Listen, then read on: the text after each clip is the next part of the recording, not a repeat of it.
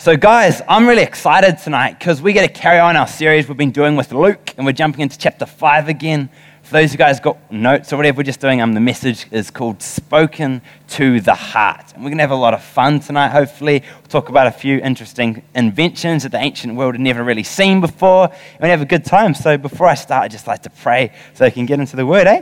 So anyway, Father, thank you so much that you love us. Thank you for this powerful worship as we've got to honor you for everything you've done, Lord. And thank you that you forgive us for our sins no matter what we've done. So I pray, Holy Spirit, as we read your scriptures, we get to know you more dearly and we get to love you so much more, Lord, because of what we see, that as we see your nature, Jesus, and we learn to whenever, wherever, be like Jesus. Awesome. Amen. Awesome. So guys, tonight, just to get a bit of context for where we're going, we have to understand that sometimes we can look at the Bible and it feels like really confusing. And you're like, oh, that seems like really old. So I've kind of put it into something. This is the situation these guys face.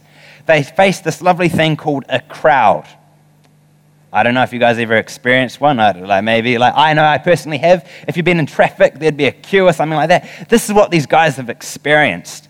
And from being in a queue or a crowd, I know there's a couple of options that we can kind of take.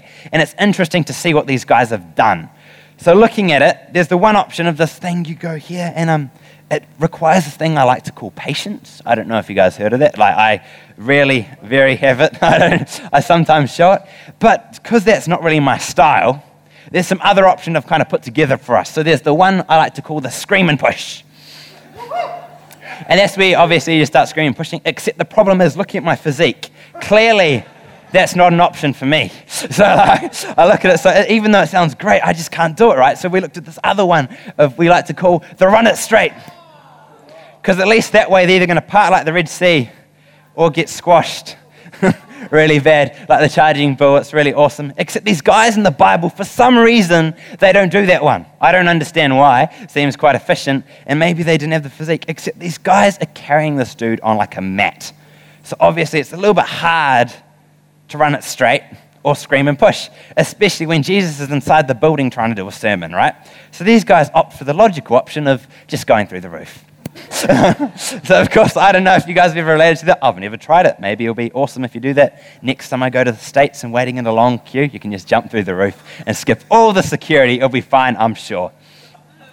But anyway, guys, tonight, this is what we're looking at. This guy in this story, which my Bible titles as Jesus Heals a Paralytic. This is where it starts, and these guys go through the roof. And so we're going to start here, and all we're going to do is just going to kind of look at the scripture, see what it kind of saying to us, and have a bit of fun, eh?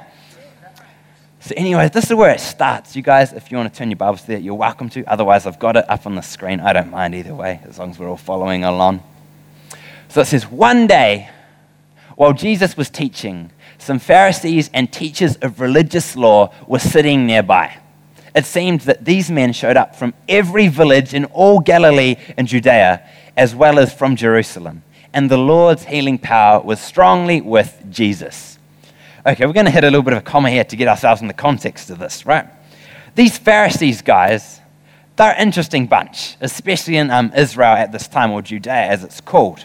Because the Pharisees are kind of like the celebrities of the time back in the day in Israel. Because they were the guys who knew everything about God, apparently, and they'd kind of run the whole show with your relationship with God, right? If you wanted to sacrifice and get your sins forgiven, you had to go to the temple in Jerusalem, when these guys would approve it and do it all for you. So these guys, it's a bit interesting that the Pharisees come from all the way from Jerusalem, as Pastor Simon shared, is 140 kilometers away from where these guys are. Which, by the way, that isn't, I don't know, I get frustrated at a 3K walk, let alone 140 Ks. These guys would have had to face. And for some reason, they're here to hear this random carpenter's son called Yeshua, or Jesus, right? It just seems a bit strange. And especially in Luke's gospel, right? This is the first time we ever encounter the Pharisees that's been written down. And the reason why I'd like to suggest to you guys is because of this term called Messiah. So Messiah was a very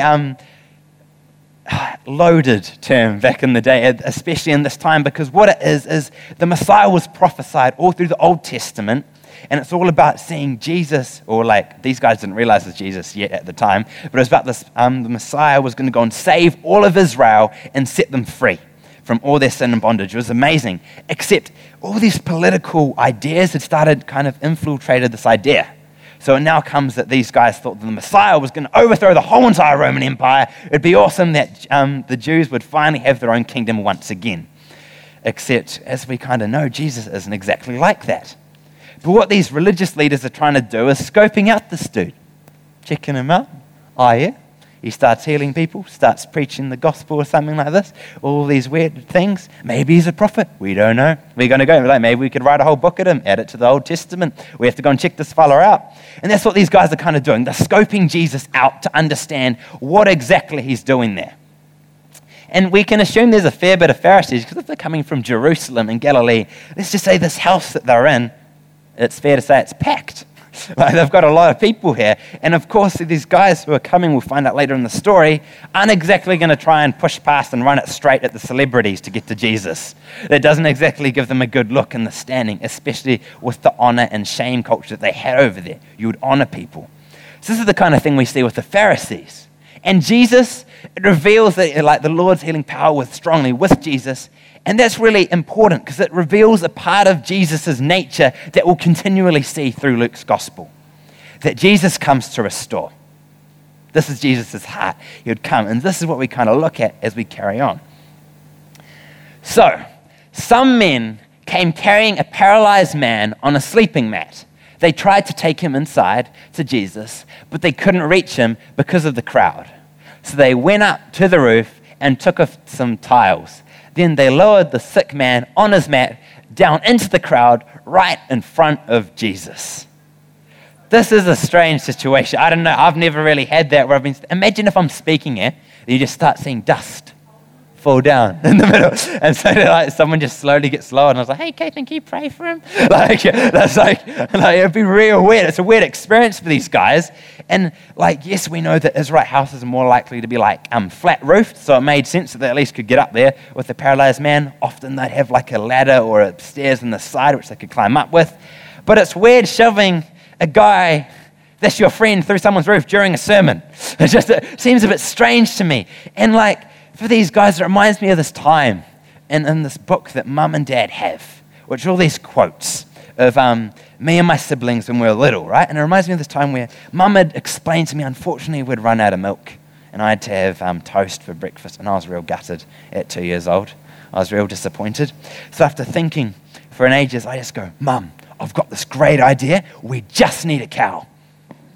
And there was this honest, and I'm thinking, going, this is a great idea. Except it's like, it's one of those things that, yeah, this works, but no. Caitlin, and it's like, yeah, she had to tell me that. But these guys, so imagine, instead of just waiting outside for Jesus, which he would eventually come out someday, he's not going to stay in there the whole time. They go, yeah, let's just go through the roof. And I love how the Bible politically just doesn't involve what the homeowner thinks in the story. It's just not in this one, never mentioned. I don't know exactly why. But here we got these friends who obviously are really passionate about seeing their friend get to Jesus. They obviously have this belief that actually it's worth it if you're going to tear someone's roof apart to do it. So let's go and see what Jesus' response is to these guys. Seeing their faith, Jesus said to the man, "Young man, your sins are forgiven." What? Interesting way. So you've just had this roof hole being made. And by the way, that's the ancient world's first ever skylight, if you're wondering. That's where it comes in. This is where it first ever originated. And it wasn't actually pretty small because you can't just drop a guy straight in, especially because he's paralyzed. He can't put his hands out to stop him falling. So they had to make this 6-foot kind of hole-ish, we're guessing, because we know the average height's probably around, I think it was 5'4", 5'2". It was pretty short, actually, back in the day. So I was making this 6-foot hole so he could lower this guy perfectly in, right? And Jesus' response to that, while getting interrupted, is after seeing their faith, he just goes, "Friend, your sins are forgiven." That's what it says in the NIV. In Mark's gospel, it says, "Son, your sins are forgiven." It seems so strange to me in this situation because you're going like, wait a minute, this isn't even the paralyzed man's faith. This is his friend's faith that's going on here. It's kind of strange, and I love what Pastor Simon Moitara shared this morning, and I wanted to repeat it to you. He talked about like how this is a real good picture of what it's like of how we actually get saved with Jesus and we get in a personal relationship with him. Our Western thought and individualized society would suggest that we're like, oh, I chose Jesus, look, now I'm in a relationship, but we're forgetting about the other people that were on the way. Like that one person who was really intercessing and praying for you who, from the church. And your mum who was really going, Jesus, I pray that he has a radical encounter with your love. And also this person here holding the other corner of this blanket as they go and walk you in, right? Who was just this friend who was asked from church to go and pray for this person. And also that one Christian friend at school is praying for their school. You know, all these guys come together and actually take this guy. And it's because of their faith that this guy's sins were forgiven because they got actually taken to Jesus. Because most people would have given up. So if you're in that situation and you're actually praying for someone who doesn't know God, don't be discouraged. It's okay. Keep on going. You just need one more person to hold a corner and we know what God can do. It's amazing. But I also love what Tim shared at North Campus, which is really awesome as well. In the same situation, he sees it as a real good example of what the church is supposed to do when we are down. Because sometimes we have hard times and it just sucks. And sometimes it's really hard to come to Jesus and actually spend time. But we have those friends as a community. We get around together and try and support people as much as possible and go, hey, I'm there for you. I'll pick up a corner and we're going to help you get to Jesus. So Tim shared this beautiful picture of how actually we get to go and support each other in the hard times as a church community. We pick up a corner of the mat to get to Jesus so we can go and he sorts out our situation and restores it. It's powerful, man. That's what we see. Except the story doesn't even stop here.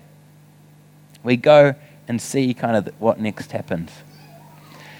But the Pharisees and teachers of religious law said to themselves, who does he think he is? That's blasphemy. Only God can forgive sins. Jesus knew what they were thinking, so he asked them, why do you question this in your hearts?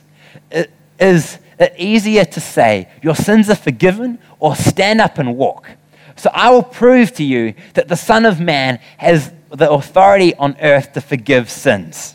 Oh, snap, that sucks for the Pharisees. They got called out hard. That's embarrassing. There's so many times where we think things and imagine what happens if people could hear your thoughts. Oh, that's dangerous. And Jesus straight up goes and calls them out and he goes like, okay, you're kind of doubting me here because, okay, it makes sense. Anyone can say like, Ashley, your sins are forgiven. You know, you can be like, cool, that doesn't actually mean anything unless we know I have the authority to do that, right? So Jesus goes, I'll show you guys. I just go and heal this paralyzed man. And this is what happens. Then Jesus turned to the paralyzed man and said, stand up, pick up your mat and go home. And immediately, as everyone watched, the man jumped up, picked up his mat and went home praising God. Everyone was gripped with great wonder and awe, and they praised God, exclaiming, we have seen amazing things today. How crazy is that? A paralyzed man. And this guy gets fully healed immediately. Like Jesus is going like, it's not even like Jesus saw him and he goes, oh, I got to pray. He just goes, get up and walk and get out. That kind of thing. To go home. It's an amazing miracle. Like, I love healing. I absolutely love healing, but I don't see that often. That's weird. You don't just see someone go like, healed. But a thing that caught me so hard as seeing this is it would be a shame to see the healing as the main point.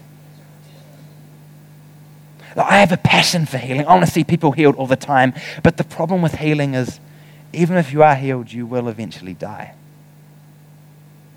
It's a short-term fix. And even though Jesus just goes and sees this guy who, as he's going, getting lifted right in front of him, right?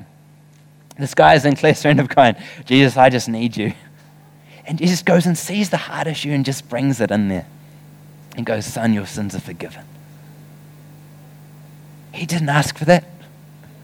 He didn't come. Even the friends who had the faith to go and shove this guy through a roof didn't think of that. But there's the thing, this Jesus is so powerful.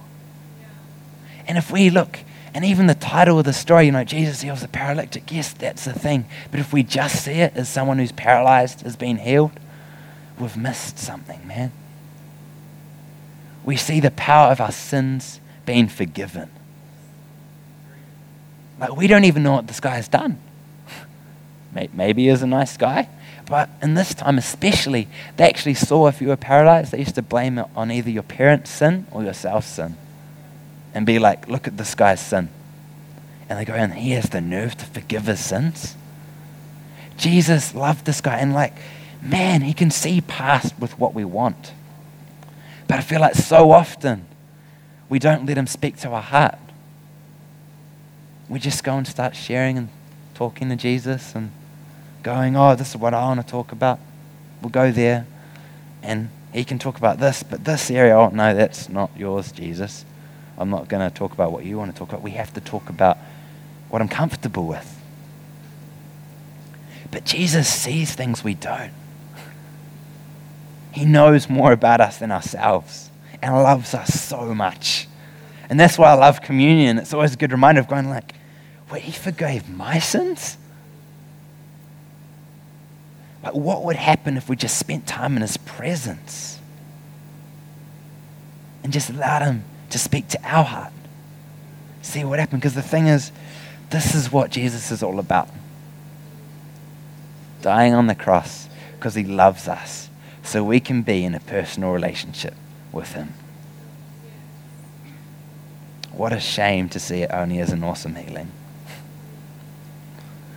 And I love it, like, a healing just as a sign is just so crazy.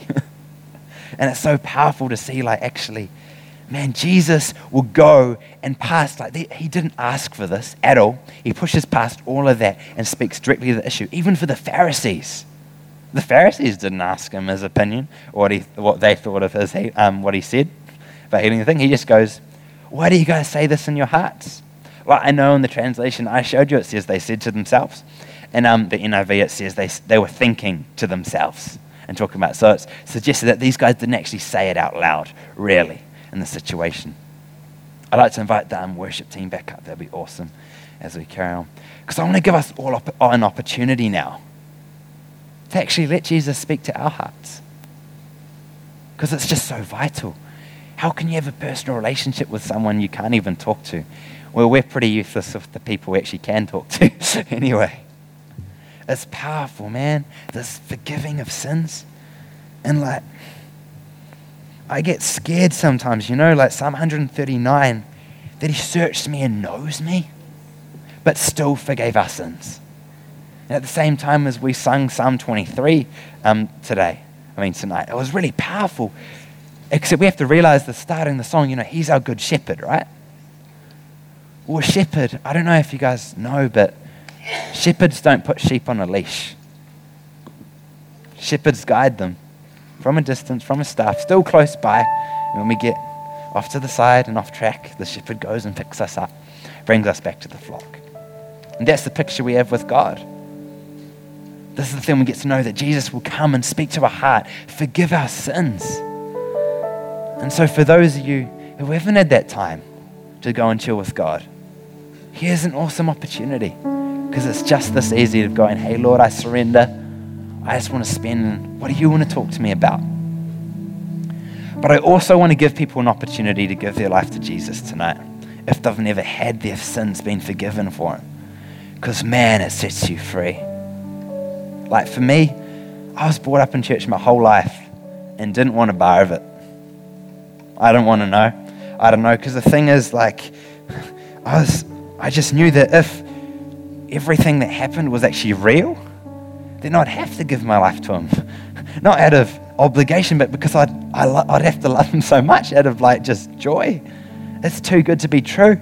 I couldn't. And then finally he encountered me and I realized actually, our biggest struggle is not actually going and just going, yeah, I accept the gospel and I'll try and do right. Our biggest struggle is actually just believing the gospel's true and living it out. And we can play church games and say, like Judah Smith says, we can go and try and be a nice person and live with kindness and honor. And that is awesome. But that doesn't forgive your sins. You can go and live in a way that tries to reverse all the effects of your sin, start reconciling those relationships, which, hey, that is an awesome way to live your life. Please do that. Reconcile those relationships. Clean up our mess as best as we can. But that still doesn't forgive our sins. Only Jesus from his sacrifice on the cross, where he absorbed the punishment for our sin and took all of that forgives our sins. But he didn't only just die for our sins, he actually was resurrected. And I believe that is the critical part of our faith, for the Christian faith, because that means we're not just forgiven for our sins, we now have power over it.